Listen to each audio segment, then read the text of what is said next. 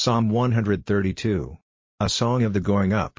Lord, give thought to David, and to all his troubles, how he made an oath to the Lord, and gave his word to the great God of Jacob, saying, Truly, I will not come into my house, or go to my bed, I will not give sleep to my eyes, or rest to my eyeballs, till I have got a place for the Lord, a resting place for the great God of Jacob.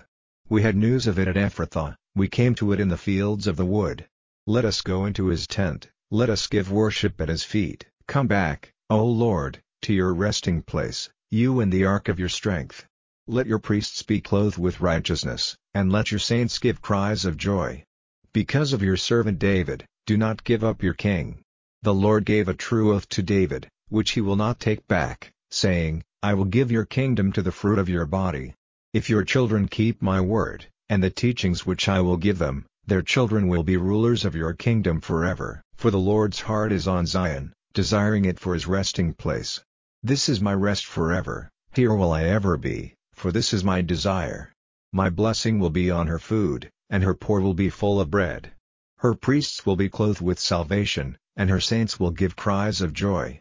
There I will make the horn of David fertile, I have made ready a light for my king.